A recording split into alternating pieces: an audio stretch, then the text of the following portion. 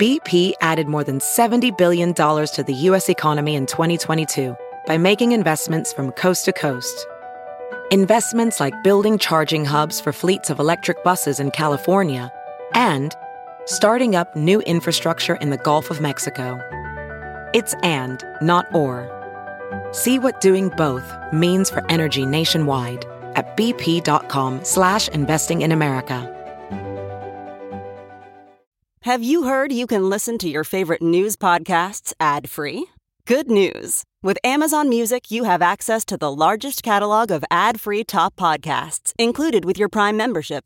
To start listening, download the Amazon Music app for free or go to amazon.com/ad-free news podcasts. That's amazon.com/ad-free news podcasts to catch up on the latest episodes without the ads.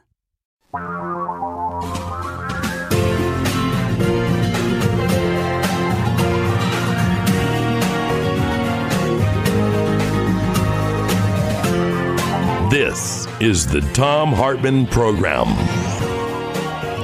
Welcome back. Thom Hartmann here with you. We have been talking basically for several days now about how the white power structure, particularly in the South, but increasingly all across the it's always been all across the United States, but the South is just famous for it. It's just a little more subtle in the North. Keep black and brown people down. And I wanted to talk to Don Siegelman about this.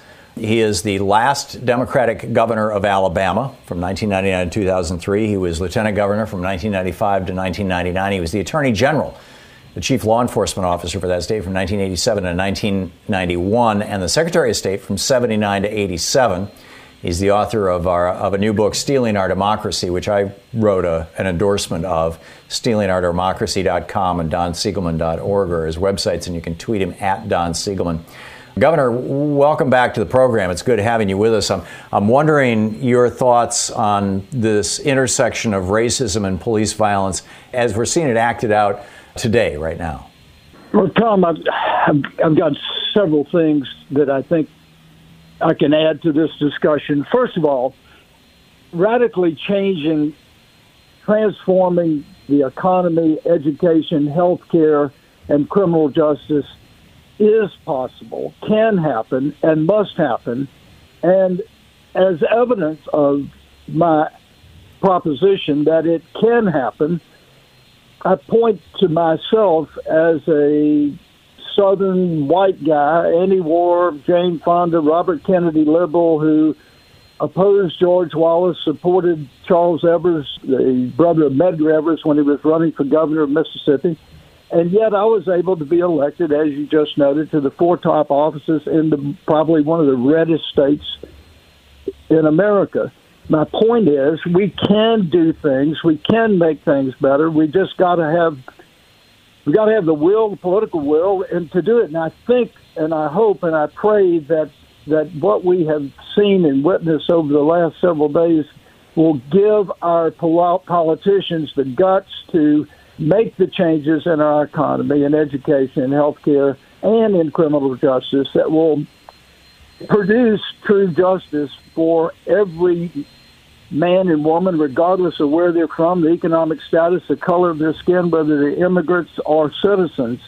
We need to give the white supremacist psyche in this country a lobotomy and change our makeup and our belief that somehow or another white people are somehow superior from everybody else.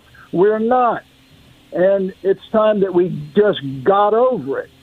And we've got to make these changes, or else we're going to continue to see this kind of disruption in our society and violence and abuse that just needs to be put to an end. I speak to these issues because I lived through a lot of this as a Southern white guy. Fortunately, I was raised by parents that had good sense, not that we weren't subjected to racism and awful things as we were growing up, but I lived through the church bombings and the Freedom Riders and the call for segregation now, segregation tomorrow, segregation forever by George Wallace when he raised the Confederate battle flag over the state capitol, and 5 months later the Ku Klux Klan feeling emboldened by his words, blew up the 16th Street Baptist Church, killing 4 innocent girls. The same thing is going on today, and I've written about it in my book, because the verbal attacks by Donald Trump against Mexicans and the call for the wall and his reluctance to distance himself from the Klan or from Confederate flags or Confederate statues all add to give a false sense of a green light to people who want to do violence and stir up racist hatred and bigotry, and we've just got to put it to an end. I'm off my Governor, I have an op-ed today over on alternate.org suggesting that qualified immunity, this doctrine that the Supreme Court established during the Reagan Revolution in 1982, making it almost impossible to prosecute cops. All across the country right now, we're seeing police behaving badly, and some protesters behaving badly as well, but we're speaking specifically about the police here. And in many cases, they're being fired. But I have yet, outside of the cop who murdered George Floyd, I have yet to hear of any of them being arrested for things that if you or I as civilians did we would be subject to immediate arrest.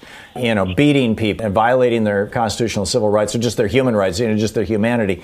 And so I'm calling for both the Supreme Court, which may be examining this issue, maybe picking up a case next week to examine this issue. There's 6 of them before them. And Congress. And we have at least one member of Congress, Julian Castro, who is saying, let's introduce legislation ending limited immunity or qualified immunity is the legal phrase for police. Let's do away with that. And I'm expanding that and saying let's do away with qualified immunity for Facebook as well, which is a different part of the law. Section 203 of the Telecommunications Act, as amended by the Decency Act of 96, I think it is. So I'm saying here's 2 specific things that we can do. If you were governor now, what specifically would you do to help bring some of these things into realization? And looking back on your years as governor, what do you wish you had done differently? Well, let me start by saying, yes, we need to remove the qualified immunity from police, but also we have got to repeal and make clear that prosecutors are subject to lawsuits and prosecution as well.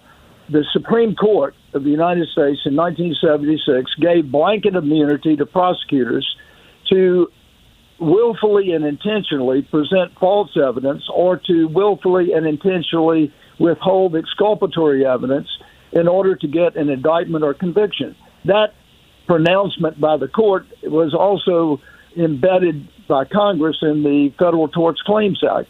We now today you're talking about Pearson v. Ray, right?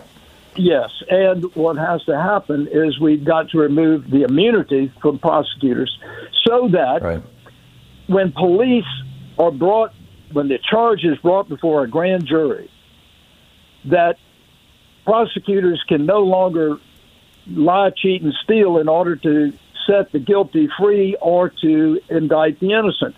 And what has happened systematically over the course of this country is that prosecutors go into a grand jury with the attitude that they're going to protect the police no matter what.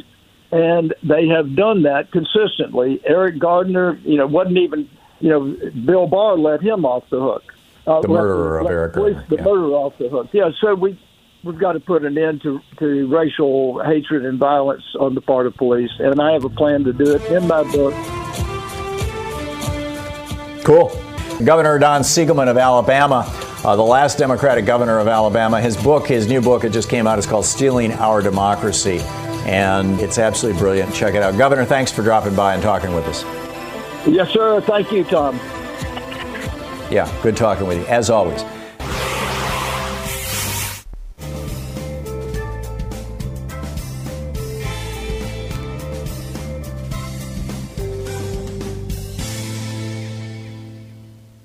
Thom Hartman here. Did you know that Chief Justice John Roberts, back when he worked for Ronald Reagan, came up with a way that Congress and the White House could get around the Supreme Court? Specifically, they were trying to blow up Roe v. Wade and Brown versus Board, but it could be used by Democrats right now. It's fascinating. It's in my new book, The Hidden History of the Supreme Court and the Betrayal of America. Check it out. Thanks so much.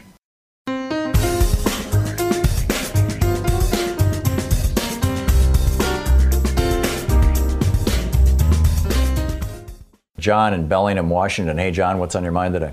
You know, I'm pretty sure that if Donald Trump doesn't get reelected, he's going to go to jail. And I think he knows that. And so this idea that we're going to get out of this anyway peacefully, I just don't see it happening. He's going to do anything he has to do to stay out of jail. And that's what people need to finally realize. We're talking about him as though he's going to just, oh, yeah, I guess I didn't get elected. I guess I'm going to go back to Mar-a-Lago now and play golf. He knows better. And he is in this for the hard game. He's playing hardball with these guys. Look at everything he's done. He hasn't shown a single bit of hesitancy to do outrageous things. I agree, John, and it concerns me. It troubles me. Apparently, the Trump Organization is part of a group of people who are negotiating to buy one of the right-wing television networks. I believe it's called One American News. And he was going to start a Trump TV network when he lost to Hillary Clinton. That was his plan. That was very well, along going down the road there. He didn't expect to win, obviously. And so I think he's going to go back to that. And I think he thinks that, now this is the best case scenario, if he actually does leave the White House. And I think maybe yesterday was a dress rehearsal to see if he could get the military to go along with him in January, if he wants to try to stay in the White House and claim voter fraud somehow, when Joe Biden, assuming Joe Biden's the nominee, becomes president. But the best case scenario is that people have tried prosecuting Trump and he just, does what he's done his whole entire life. He puts an army of lawyers at it, and whether he gets convicted or not, he appeals it and appeals it and appeals it. And, he's going to be in his mid-70s when he leaves office. And if he can keep it going for another 10, 15 years, he's, he gets off scot-free, essentially. I don't know if he's thinking that way. Frankly, if he is, that's to the benefit of all of us, or if alternatively he's thinking, as you're suggesting, that if he doesn't maintain the power of the presidency and can't keep Bill Barr as the Attorney General to protect him, that he's going to be in deep trouble, in which case, all bets are off. It doesn't end with him, and he knows that too. It's his kids and all the people that surround him. They're all the whole Trump crime family, They're all looking at time. They really are. If we can get into office and seize power of this country, we can demand it and we can make it happen. But they know that we can do that. They're not going to give up easily. And people need to get their heads around that. Yeah, sadly, John, there is a lot of truth to what you're saying. And I think that Trump's proto-fascist moves right now, I was very happy to see this morning the Pentagon basically say, we had no idea we were walking down the street to a photo op. We thought we were just going out to say hi to the National Guard. But now it's reached the point where even the military is starting to go, whoa. But if you turn back the clock 3 years, there were a number of people, Trump's chief of staff, his secretary of defense, they were all going, oh no, Donald, you can't do that. And he got rid of all of them. So he's got about 6 months here to purge the military and turn it into his private police force. And I fully expect him to try. We'll see if he succeeds. John, thank you for the call. Coming up on this week's Science Revolution, how do we stop authoritarians like Trump and Bolsonaro from killing more people in this pandemic? Trump and Bolsonaro, the presidents of the United States and Brazil, are essentially refusing to do anything consequential about an epidemic that is killing massive numbers of their own country's citizens. Bill Friess drops by. He's the science policy analyst with the Center for Food Safety on the newly finalized federal regulations on GMOs. And Beyond Nuclear's Paul Gunter also drops by on how America is unprepared for a nuclear accident during this pandemic. Find the Science Revolution wherever you get great podcasts.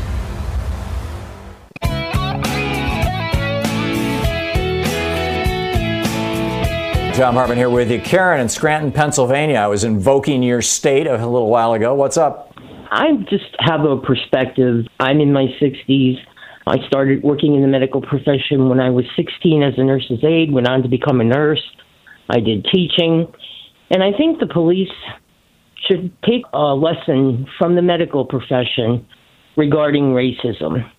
First of all, we say first do no harm. And when somebody came into the emergency room or the intensive care unit where I worked, wherever it was, I never looked at that person and thought, what color are you? What race are you? What religion are you? what party are you affiliated with.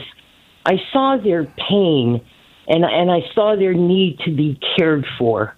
And I think that's what we need to find again in this country. I think we need to look at one another and find what is your pain and how can I help you with that pain? How can I make you better?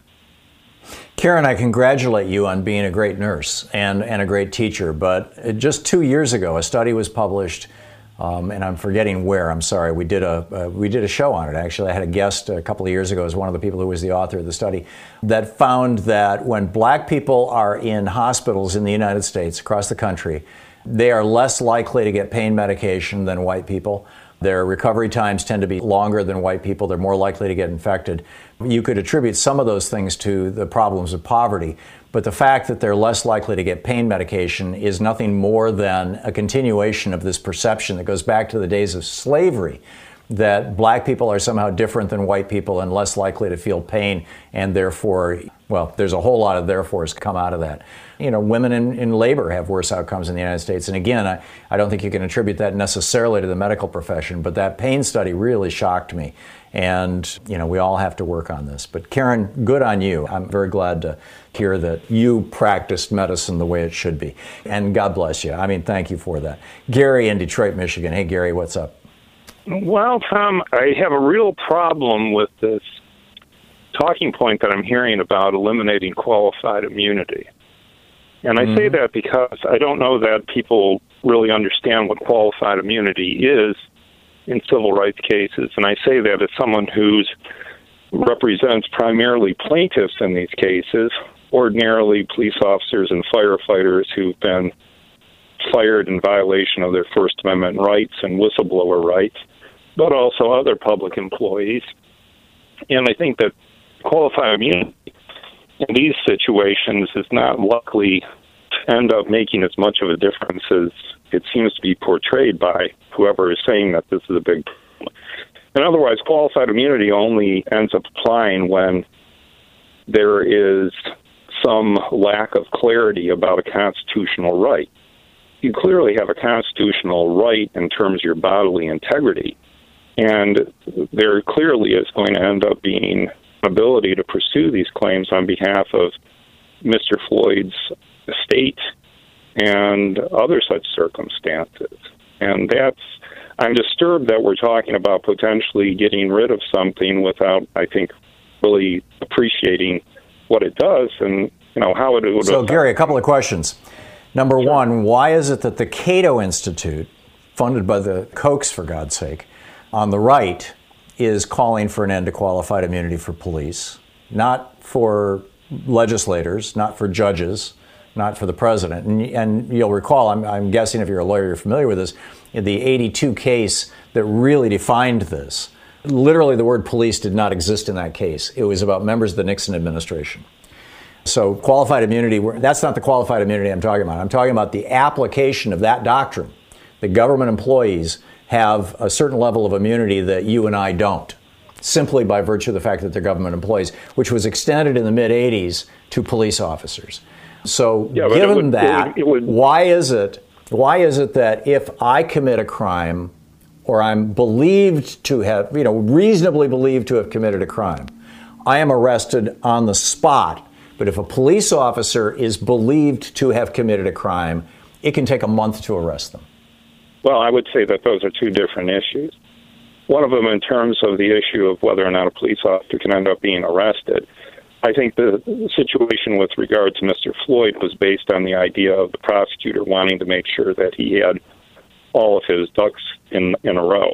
I know in Wayne County, for example... What does that have to do with the time of arrest, Gary? I'm sorry? If a video was shown here in Portland of me with my knee on somebody's neck to the point where they died, I would be arrested the minute the police interacted with me. Yeah, why was Derek Chauvin not? Then you would also end up being charged, right? Yeah. And so if you would be charged, then the charge would have to end up sticking, and it would have to end up being approved by a prosecutor. The prosecutor would want to end up having additional evidence to make sure that he or she could make sure that the charge... I would be classified as a murderer. I mean, they could hold me for 3 days. I believe it is 72 hours before they even file charges. Why was this cop not arrested? And why are the 3 cops who participated in this loose? Yeah, well, I don't. Does it I don't not know. go back to this doctrine of qualified immunity? No, it wouldn't. I think it goes because back that's my understanding. That's what I'm hearing from the prosecutor in Minneapolis. Not to be surprised. Well, I mean, this is the challenge that we've got. I think he's evaluating things based on the evidence he has. You think he's wrong? Yeah, I get it. Gary, thank you very much for the call, and thanks for listening to us on SiriusXM. It's talk media for the sane among us, at least those of us left who are sane.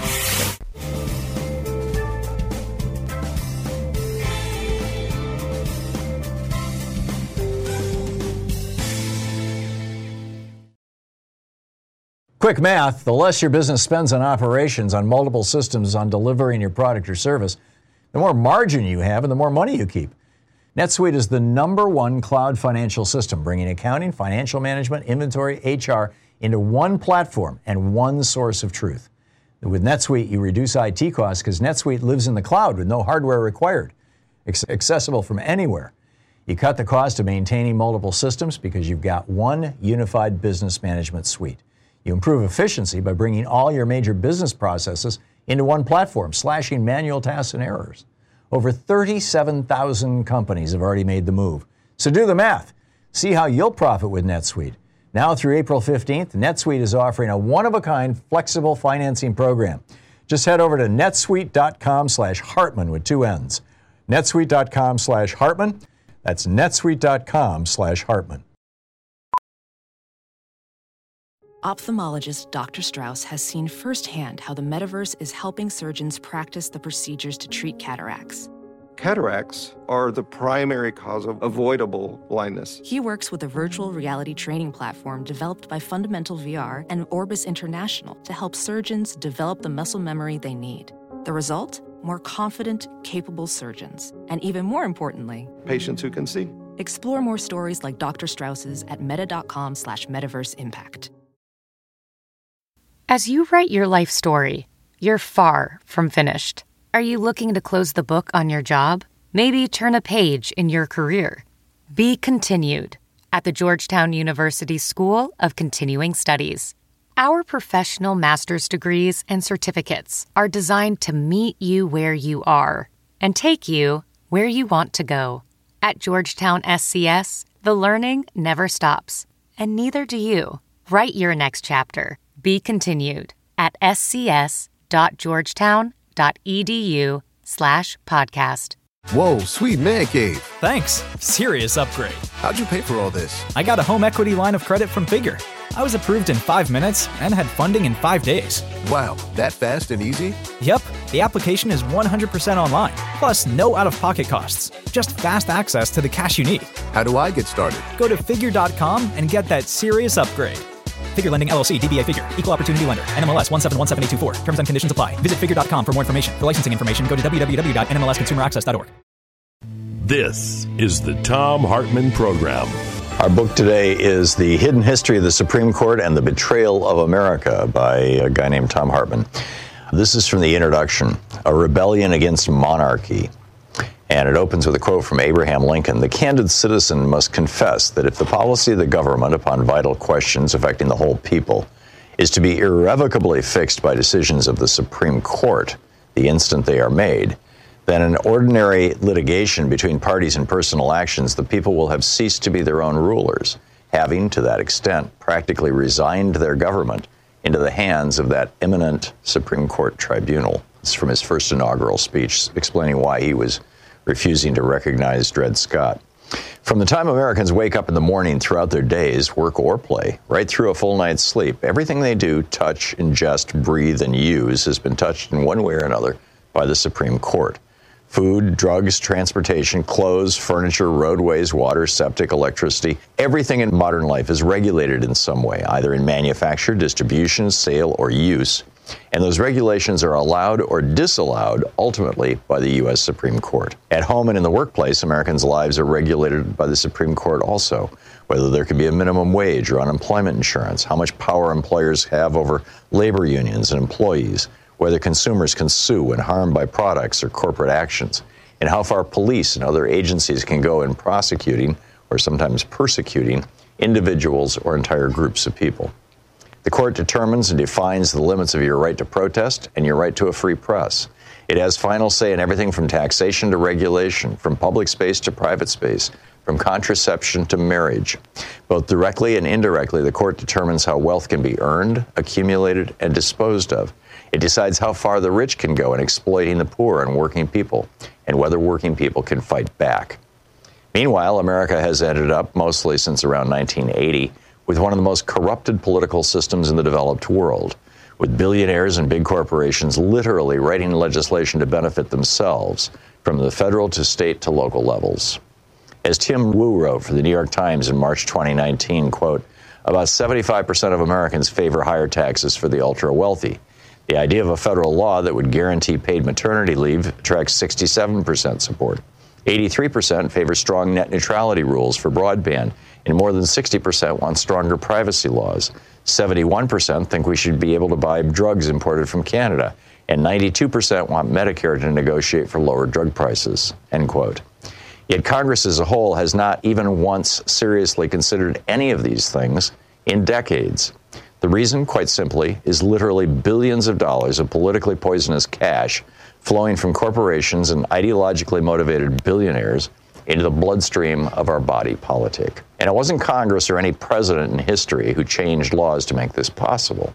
It was the Supreme Court. Right now, and throughout much of U.S. history, the ideological makeup of the U.S. Supreme Court has had little resemblance to the political makeup of our nation. In 2019, for instance, solid majorities of Americans supported a woman's right to access abortion and birth control, voting rights, a national health care system, well-funded public schools and free education through college, higher taxes on corporations to pay for infrastructure and an expanded social safety net, and regulation of corporate behavior from pollution to banking. These are issues that enjoy majority support from working Americans and American communities, but not from corporate America or America's billionaires. As this book shows in parts 1 and 2, the court has historically almost always sided with the wealthy, the powerful, and the corporate against the poor, the weak, and the individual. In many cases, these decisions have struck down laws passed by Congress and signed by the president, a process called judicial review. This book answers the core questions about the Supreme Court's decisive role in determining the fate of the planet. Why did the framers create the Supreme Court? What is judicial review, and how does it make the Supreme Court what Thomas Jefferson, post-1803, called a despotic branch? How does the history of the U.S. Constitution explain the court's frequent decisions in favor of the wealthy and corporations? When has the court sided with popular opinion, and how have people successfully challenged the court in the past? How did a 20th century coalition of businesses and billionaires seize control of the American government, including the Supreme Court? And why is this now a planetary crisis? Most important, what can Americans do about all this? In the beginning, there were those among the founders and framers of the Constitution who didn't mean for the court to have this much power. Thomas Jefferson was among them. Part 1 of this book dives into the philosophies that guided the men who drafted the Constitution. It also shows how in 1803, the Supreme Court set itself above Congress and the president, with the power to review, strike down, or rewrite laws based on its own lone interpretation of the Constitution. Importantly, the framers of the Constitution gave no consideration to the rights of nature or even of the environment, other than its sheer productive potential to enhance the wealth of the nation. Instead of the environment, when the Constitution was written in the summer and fall of 1787, the new thing in political circles was the idea of property rights for commoners, which had only clearly been articulated outside of the realm of royal prerogatives during the previous few centuries. John Locke wrote in his 1689 Two Treatises of Government that the main purpose of government was to make sure that, quote, no one may take away or damage anything that contributes to the preservation of anyone else's life, liberty, health, limb, or goods. It's The Hidden History of the Supreme Court and the Betrayal of America by Thom Hartmann.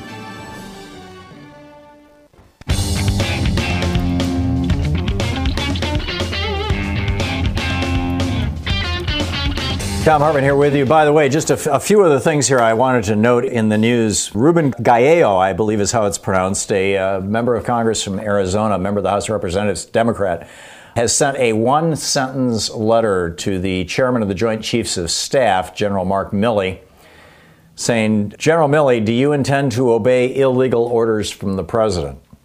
So far, to the best of my knowledge, Congressman Galejo has not received an answer. Another report here, I'm getting this off the St. Paul Pioneer Press. 28-year-old Matthew Lee Rupert was accused this week of going to Minneapolis and handing out explosives that he encouraged others to throw at the police. He said in a video posted on his own Facebook page, this is one of these white guys, they got SWAT trucks up there, I got some bombs, if some of you all want to throw them back. He also, quote, this is from the Pioneer Press review of his media postings, the Pioneer Press writes that this guy, quote, expresses enthusiasm for President Donald Trump in several posts from 2017 and 2016, et cetera. He says, I've been a freedom fighter my whole life, right? Meanwhile, in Reedsville, this is in the Greensboro area, a peaceful protest at a Scale Street gas station was abruptly interrupted Monday night when Harold Walker, 25, who is white, pulled a gun. It remains unclear if the incident that took place around 9:30 was related to the protest, but it was right there at the protest. He has been arrested. About 100 protesters gathered to peacefully protest police treatment of black Americans and the recent death of George Floyd. Several hours into the event, Walker pulled out his pistol. People scattered screaming. And he was actually pointing his pistol at a couple of other white people. And then you've got Twitter suspending the account of a white nationalist group. This is Identity Europa. It's spelled EVROPA, which is one of these right-wing European, or one of these right-wing sites that says that people from Europe, people of European ancestry, are superior to everybody else. And they were tweeting as if they were something else. This account violated our platform manipulation and spam policy, specifically the creation of fake accounts. Twitter has shuttered an account that claimed to represent an Antifa group and push violence at U.S. protests. And then a friend of mine who, and I'm not going to say his name on the air because I don't have permission, but he is somebody whose name you would recognize. He's an old star, shall we say. Reposted the Common Dreams article, which was my rant about we have to stop the looting. And then I went through, all the corporate looting of America. And he reposted that on Facebook, and Facebook just banned him. I just went onto Facebook, and I can't even find his name any longer. So, of course, Facebook is using the Daily Caller as one of their arbiters of what is and isn't fake news. Daily Caller, this notorious right-wing website that has regularly published over the years people who promote basically white racism, anti-Semitism, etc. It's all very unfortunate. Karen in Winter Haven, Florida. Hey, Karen, what's on your mind? Well, you mentioned earlier, Tom, that you thought they should start a second impeachment, impeach Trump again, and I have to agree with that. But I did want to tell you about a method that took place in the 1950s in Colombia. They had a dictator named Rojas Pinilla, and the whole country wanted him gone. And the way they did it was all the business owners got together in Spain and planned what they called a national strike. They all closed down, everybody stayed home, and he left in a week. Wow, so they basically shut down the economy. That's already happened here. I mean, they're saying now that the preliminary reports are suggesting that second quarter GDP is going to have collapsed by 54%, which means we're not just in Great Depression territory, we're beyond Great Depression territory, which has to be fanning the flames of the outrage of people who are showing up in the streets.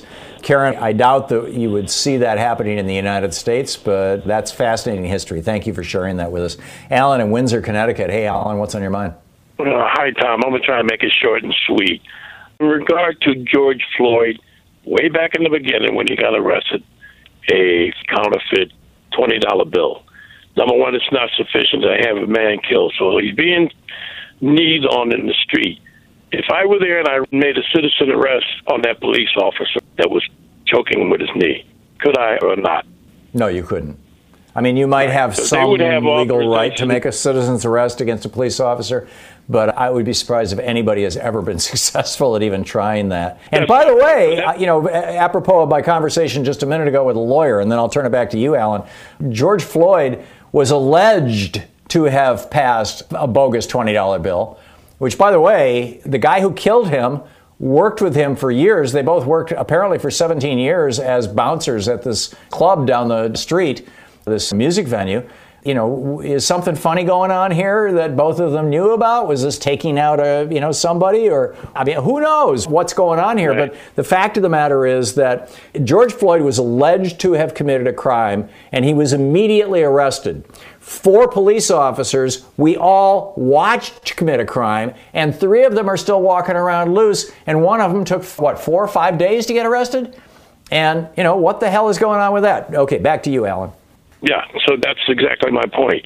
If it were you, I, and 2 other gentlemen holding the gentleman down, well, I need to choke him to death, police officers and other people could have made a citizen's arrest against us. Why is there such a distinct difference when it's a police officer committing murder? Just rushing up and knocking him off of him could have saved that man's life. So I say shame on the people that just stood there. They should have took a chance on being shot by the police. They might have saved the man's life. Well, I think they would have been shot by the police. They would have been shot by the police, Alan. That's what I wanted to know in your opinion. Yeah, it's tough to judge people in situations like that. No, really I'm not tough. judging. I'm saying it's very if frightening. I was there, I would be tempted to do that as an ex-serviceman, and it would have got me shot. Yeah, exactly. Okay, thank you. Or you would have discovered that talk is cheap. But I get it. Alan, thank you. Trina in Skokie, Illinois. Hey, Trina, what's up? Hi, Tom. My question is about the George Floyd protest. But first, I wanted to commend you, Tom.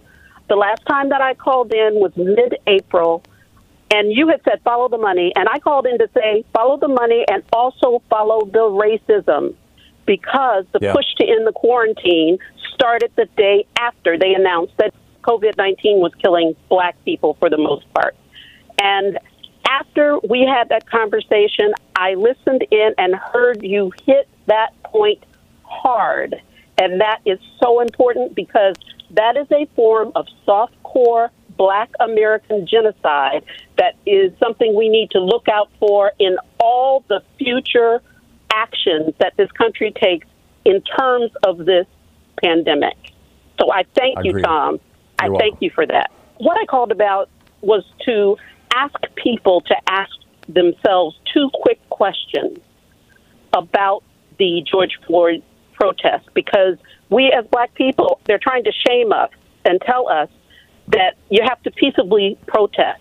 And it's like someone telling you, they slap you in the face for 400 years, and then they tell you how to say ouch, how to express your pain. So 2 questions to ask yourself. Number 1, Colin Kaepernick, the quarterback, was peaceful. He went down on one knee. What changed as a result? Yeah, Donald Trump called him a son of a bitch. On national television. And he lost his job, etc. So here's the second question to ask yourself.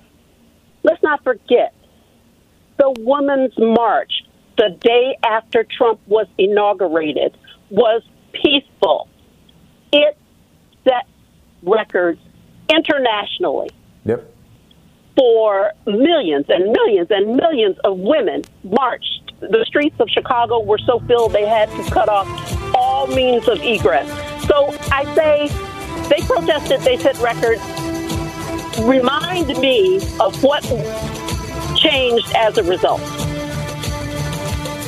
Well, I think there was a general awakening that protest was possible, but you're right, Trina. Basically, Trump just kept on sailing. Trina, thank you for the call. I'm sorry we hit the break when we did. Visit TomHartman.com for audio and video archives.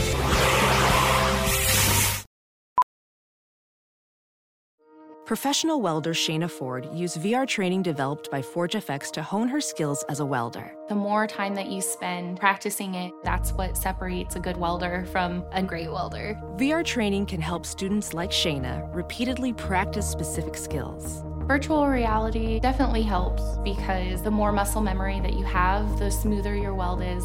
Explore more stories like Shayna's at meta.com/metaverseimpact.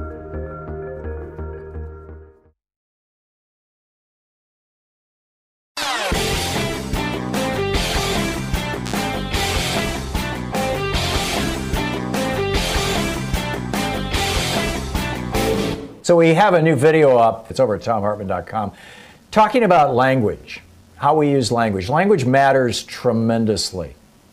And we have chosen as a society, as a culture, as media, as political leadership, etc., not to refer to people like Steve Mnuchin, who threw thousands of people out of their homes illegally during the banking crisis, as looters, not to refer to Rex Tillerson, whose oil company has ravaged much of the third world, literally destroying people's lives, killing people, poisoning people. We don't refer to them as looters. We don't refer to the police who go into neighborhoods and kill people, minorities, particularly African Americans. We don't refer to them as looters, stealing their lives. But when black people rise up and say, no, enough, we call them looters. There's something wrong with this. Check it out. It's at ThomHartman.com.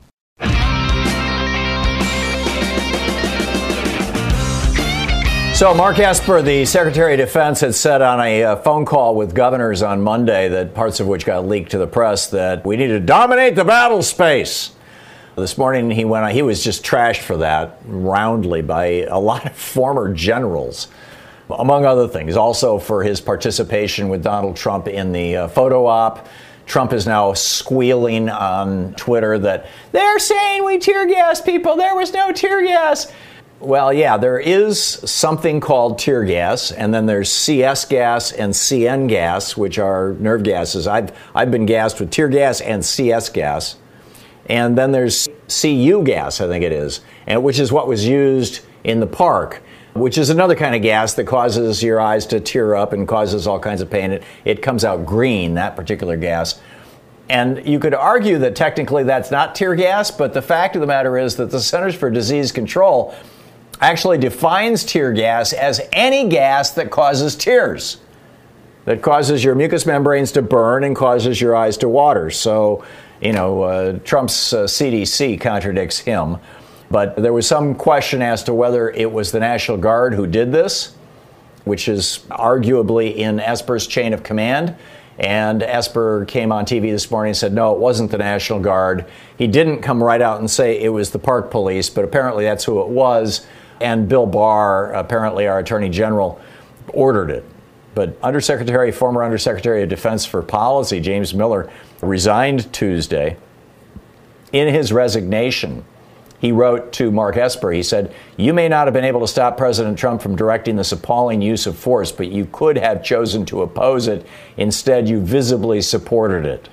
So Esper tried to clean this up this morning. He said in his press conference, he said, I did not know we were going to the church. I was not aware that a photo op was happening. I was not aware of law enforcement's plans for the park. And when he was asked by a reporter if he would criticize that use of force, he said no, he wouldn't criticize that use of force. He said they took whatever actions they felt were necessary. The National Guard, he said, was there to support the law enforcement. He's walking a fine line between basically throwing Trump under the bus, because this thing has gone down really, really bad. I mean, everybody in the country gets how ugly this is, on the one hand, and on the other hand, keeping his job. I mean, he's trying to do an Anthony Fauci or a Deborah Birx. He's trying to say, not me, but at the same time, he's trying to say, but, Donald Trump is a nice guy and he's a wonderful man and, we all love him and respect him and, we're going to salute that flag. I'm not buying it, and frankly, I don't think you should either. By the way, Elizabeth Warren was in the crowd at the White House. This is so cool. There's photos of it all over the internet. This was from either Monday or Tuesday. Elizabeth Warren, her husband, and their dog. David Corn, in fact, tweeted it. And Elizabeth Warren didn't need anybody to shoot off tear gas to clear the way for her. People were very respectful. They were very nice. Just extraordinary stuff. But anyhow, David Sirota's list of things that we can do to reform our police. Number one, reauthorize the Patriot Act in a way that, actually don't reauthorize the Patriot Act, excuse me. He notes Republicans are trying to reauthorize it in a way that would strengthen Trump's warrantless surveillance power. The Congressional Progressive Caucus has temporarily blocked that, although Nancy Pelosi actually is actively trying to revive the legislation. Number two, don't pass a Pentagon spending bill that would fund Trump's military invasion of American cities. In fact, perhaps even specifically prohibit that. Call Trump's bluff. He said he was going to defund police departments that didn't crack down on protesters, that didn't start, presumably shooting and beating people and calling out dogs on them. Cool. Defund them. Do it. Hold televised hearings spotlighting police abuses. Issue subpoenas to fully investigate the situation in various cities. Number 4, stop giving military-grade weapons to local police departments. Number 5, fire the bad police chiefs and de-escalate. I would add to that, we need to change the structure, nature, and power of police unions. Number 6, prosecute the bad cops. 22 state attorneys general are Democrats. You guys have power. Do something with it. Number 7, restrict the National Guard. Number 8, pass legislation restricting police and ending immunity. And I would add to that, require police officers to have their own liability insurance. People in the media have liability insurance. It's called errors and omissions insurance. Most businesses have liability insurance. It's typically also called E&O insurance, errors and omissions insurance. Doctors and nurses and physicians assistants, right across the board, people in medicine, they have, malpractice insurance. Why no cops? Why aren't police officers required to carry this kind of insurance? They don't have to pay for it themselves. Their agency can pay for it, just like, if you're a doctor in a hospital, typically the hospital pays for your malpractice insurance. But if you're uninsurable, you can't work. And now you've got a separate private, this libertarians, Republicans should love this. This is using the free market, right, to do something about this. Number 9, 15 states now, just in the last 5 years, have passed laws, anti-protester laws.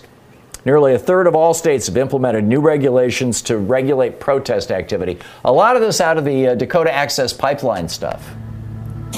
Repeal these laws. Protesting is in the First Amendment. It is a constitutionally protected right.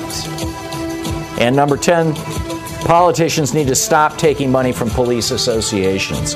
New York, in the state of New York, the Senate Deputy Majority Leader Mike Gianaris says he's no longer going to take money from police agencies, police unions, police groups. Great idea. It's the place where smart people get their news, the Thom Hartmann Program. Stick around. Chris in Seattle. Hey, Chris, what's up? Hey, Tom. I'm a little stronger on the point of this was a plan. I believe totally that it was a plan when they first came into office. It's twofold. One was to bankrupt the United States, and the other was to physically divide us. This in particular act is to try and make sure that the police and the military are on his side when this all goes down. He wants a civil war. I don't believe that there will be an election. I don't think we're going to get to the election. I think that he will literally cause us. I mean, it's already started. We've got the coalitions between Washington, Oregon, and California, and then back east. That's why he's pushing it on the governors and saying, to do this. He wants the red states to be divided. And the biggest problem with that is that they got all the guns. And they don't have all the guns. Well, they don't have all the guns, but they don't have all the guns. They have the majority of them. But the whole Antifa thing, him declaring it a terrorist organization, that's about being able to go after liberals. Like you said, there's nobody really controlling Antifa. So now all he has to do is label Thom Hartmann as a Antifa member, and he can use the Patriot Act to hold you without even telling anybody. He can disappear you, literally. Isn't that correct? In the Patriot Act, if he considers you... except for the fact that, he's huffing and puffing about how he's declaring that Antifa is a terrorist organization. But the Patriot Act says that you can only declare a terrorist organization that is based outside of the United States. So you can go after Al-Qaeda members in the United States. Maybe he's going to say next that Antifa is actually headquartered in Holland, and therefore... I wouldn't doubt it. Well, but he's not relied on any sort of legal or constitutional precedent. He just does it. Everybody keeps saying he can't do that, but he keeps doing it. He can, and now I'm almost thinking that impeachment was a mistake only because it showed him, hey, you can do whatever the hell you want, and he's doing it inside of all of this. He's causing us to worry about racism and talk about something that, we should have been for hundreds of years now, as opposed to the fact that he is stealing in all this confusion. He's putting people into place. He is literally installing the deep state. When he says the deep state, that was his intention in the first place, in my opinion. Well, he's taken over the state. He's the president. He has considerable power, and he's placed all his cronies and all his buddies everywhere all over the place. When he talks about that deep state, this is what he's installing. That's exactly what he's installing. It was the same way when he said before the last election, oh, if I don't win, it's rigged. He was already setting it up so that if he lost, he already had an excuse. He's doing that now in mail-in voting. Oh, it's fraudulent. It's fraudulent. He's already setting it up, taking over, dividing us. It was Putin's plan. Come on, the guy for 50 years, his entire life's mission was to destroy this country. He just did it way cheap. Yeah. And I'm telling you, these guys, Mohammed bin Salman and Al-Sisi and Erdogan and Putin and Xi, and they're laughing all the way to the bank. I mean, they're just, they're getting, I think, out of Trump exactly what they want. Chris, thank you for the call. This is the Thom Hartmann Program. Today we're reading from the Polar Bear Expedition, the heroes of America's forgotten invasion of Russia, 1918-1919. It's a story, by the way, that the Russians remember well, but most Americans are unaware of. This is from the prologue, Nizhny Gora, Russia, January 19th, 1919. They've been expecting it for weeks, hell, months, and so the men of Company 8 of the 339th Infantry Regiment, the Polar Bears, as they would come to call themselves, have stood night and day in 40 below zero temperatures. They stamp their feet and try not to touch bare skin on the frozen barrels of their weapons, lest their flesh be ripped off. They peer through the deep ebony night of their dark log-lined dugouts into the frigid tundra toward the south and east across the ice-choked river and watch for it, wait for it, and wonder how many will come and how they will perform when they do. And they wonder, too, if and how they will ever get out of this place, this frozen Hades, this last place on Earth at the top of the world. And then early on this morning, they do come, a horde of them, dim forms in the distance spread out across the Vaga River. Some on skis, others on snowshoes, all of them armed, like ghost warriors traversing the river's Styx, hundreds of them to their mere handful of 46. Bolos, the men call them, Bolsheviks. Now a shell flung from upriver, arcing and piercing the barely gray of dawn, flies over the village. Lieutenant Harry Meade awakens with a start, quickly dons his fur hat and overcoat and boots, and races to the far outpost where this scant group of half-dozen men stands guard against not only the enemy, but the tide of history. The sergeant hands him his field glasses and he squints through the misty, blowing snow. The only sounds, the sharp snapping of frozen tree branches and the dull booming of the river ice cracking. He sees them now, coming on several hundred yards in the distance, and he quickly understands that the company is probably doomed.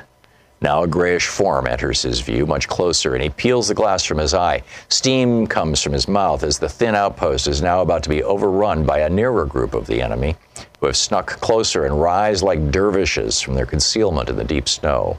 Lieutenant Harry Meade, late of Valparaiso, Indiana, and Detroit, Michigan, stranded more than 200 miles from his regiment's base at Archangel, Russia, doesn't have to speak as the mass of Bolos descends on his small attachment. His men are already furiously firing their machine guns and rifles at this grisly apparition, all while more artillery shells spew over them and land amid them. Meade yells the words anyway, as if by rote, as if it's not too late, as if any of them has a chance.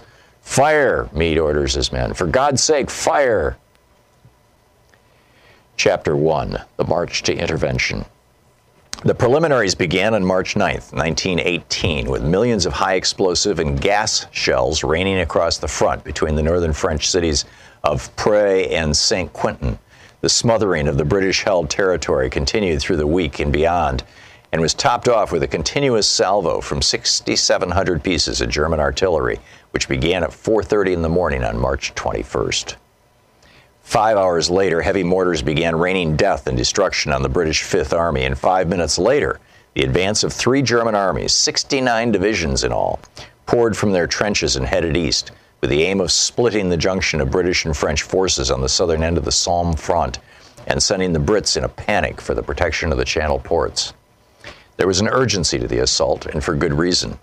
With the signing of the Treaty of Brest-Litovsk on March 3rd, Russia had officially taken itself out of the war and relieved the pressure on Germany's eastern front. After years of fighting a two-front war, German forces were now consolidated. Meanwhile, the United States, which had declared war on Germany nearly a year before, had yet to send enough men across the Atlantic to tip the balance in the Allies' favor on the Western Front. But the Yanks were coming. During that spring of 1918, therefore, Germany had a small and unique window in which to act, while the numbers favored them, and so the hand-picked assault troops went forward in great and deadly haste. Above the attackers, 326 fighter aircraft soared into the morning, their opposition just 261 British planes. Following barrages, small teams of stormtroopers appeared out of the deep fog and, ignoring the British strongpoints, cut swaths through the trenches with light machine guns, automatic weapons, and flamethrowers. By the end of the first day of what would be a months-long offensive, the Germans had pushed more than 4 miles through the British and were still advancing. In their wake, they left the bodies of an untold number of defenders, thousands of wounded, and 21,000 prisoners. By March 23rd, 3 huge guns made by the arms manufacturer Krupp had been hauled forward and began sending shells into Paris, 72 miles away. 200 Parisians would be killed on that day alone. Those unlucky Parisians would be but grains of sand in an ocean of war that had enveloped France since August of 1914, when a gray tide of Germans had pushed across the border with Belgium and by early September had very nearly taken Paris. The flood was checked on the Marne River east of the French capital in early September, but the war, it would eventually become known as the Great War, had only begun. The Germans intended to stay, and by the end of 1914, a dizzying series of parallel zigzagging trenches, French, German, and to the north, those of France's British allies, scarred the French soil, the Polar Bear Expedition.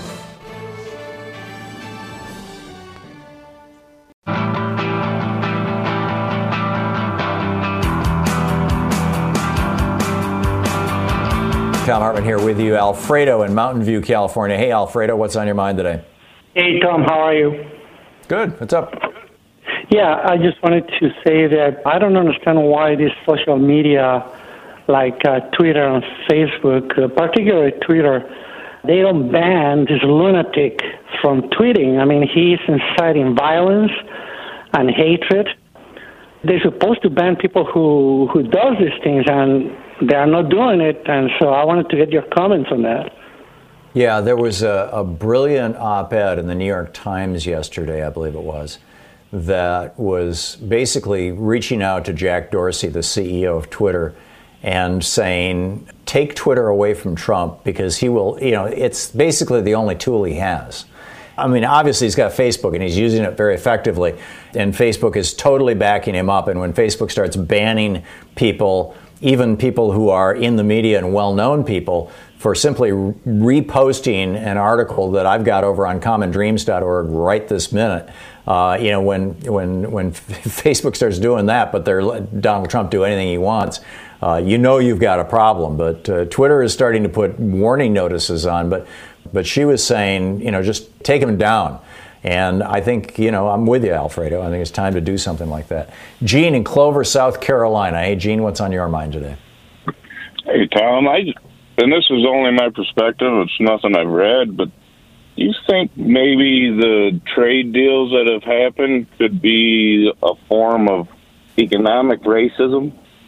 And like I said, it's How only so? I'm from Buffalo, and now I live here in Charlotte, and I've seen textile industries move to other countries, steel move to other countries, and it's those neighborhoods that are depressed, and what's happening is as they tear these old industries down, factories, they're coming in and putting condos in there, and it's just, it just seems like they're putting everything in one little area, if that makes any sense. Yeah. No, I get what you're saying, Gene. I do think, though, that because the unions in the United States, up until really the 70s, they started getting called on it, maybe the early 80s even, but particularly up until the 60s, the unions were lily white in this country. They worked as part of the system that kept black people out of, not so much out of the workplace altogether, but out of the well-paid jobs and the protected jobs in the workplace. So most of our industrial workforce in the 1980s, when Reagan started liberalizing our trade policies, radically cutting our tariffs, Sam Walton started Walmart, whose original slogan was 100% made in America. But when Sam Walton died, and I believe that was in the late 80s, early 90s, of course, they went all in for all China all the time. And keep in mind, it was Reagan and then later, ultimately, the George Herbert Walker Bush administration that negotiated NAFTA and that started this whole process. This was a Republican process that Bill Clinton signed off on, tragically. But I think that because so few black people had those good union jobs, that probably white people were disproportionately hurt by those trade policies, which is why there's so much conversation about it in the media, because it hit white people. So I don't think that the trade policy in and of itself was racist. I do think, though, that if you want to see racism in the context of trade policy, look at the way Trump is talking about China and Chinese people. Pam in Chicago. Hey, Pam, we have 1 minute left. What's up? Hi, Tom. I guess my concern is, Tom, with the racism, it's not going anywhere because racism is profitable for white people. And why would you try to eliminate a system that has worked for you for over 400 years? I mean, it's just not happening. So now at this point, you have a political party. I call them a political hate group, the Republican Party, the maggots, Make America Great Again, Trump supporters, the maggots. And now people aren't willing to stand up to them. Even where are our uber millionaires or billionaires on the left who are really willing to stand up to Trump? So I guess their income matters more than just regular folk. But I'm just saying this, Tom, black people are fed up. And I don't know how much more you all think we're going to take in this country. Yeah. Thank you. I totally get it. Thank you. Good talking to you, as always. Thanks so much for being with us today. We'll be back tomorrow, same time, same place. Don't forget, in the meantime, democracy is not a spectator sport. Democracy requires you. It doesn't work if you don't participate. So get out there, get active, tag you're it. And by get out there, you can do this stuff from home, too. Please be safe. And if you must get out in the streets, stay away from people and wear your mask. We'll see you tomorrow. Have a great afternoon. Be good to yourself and people around you.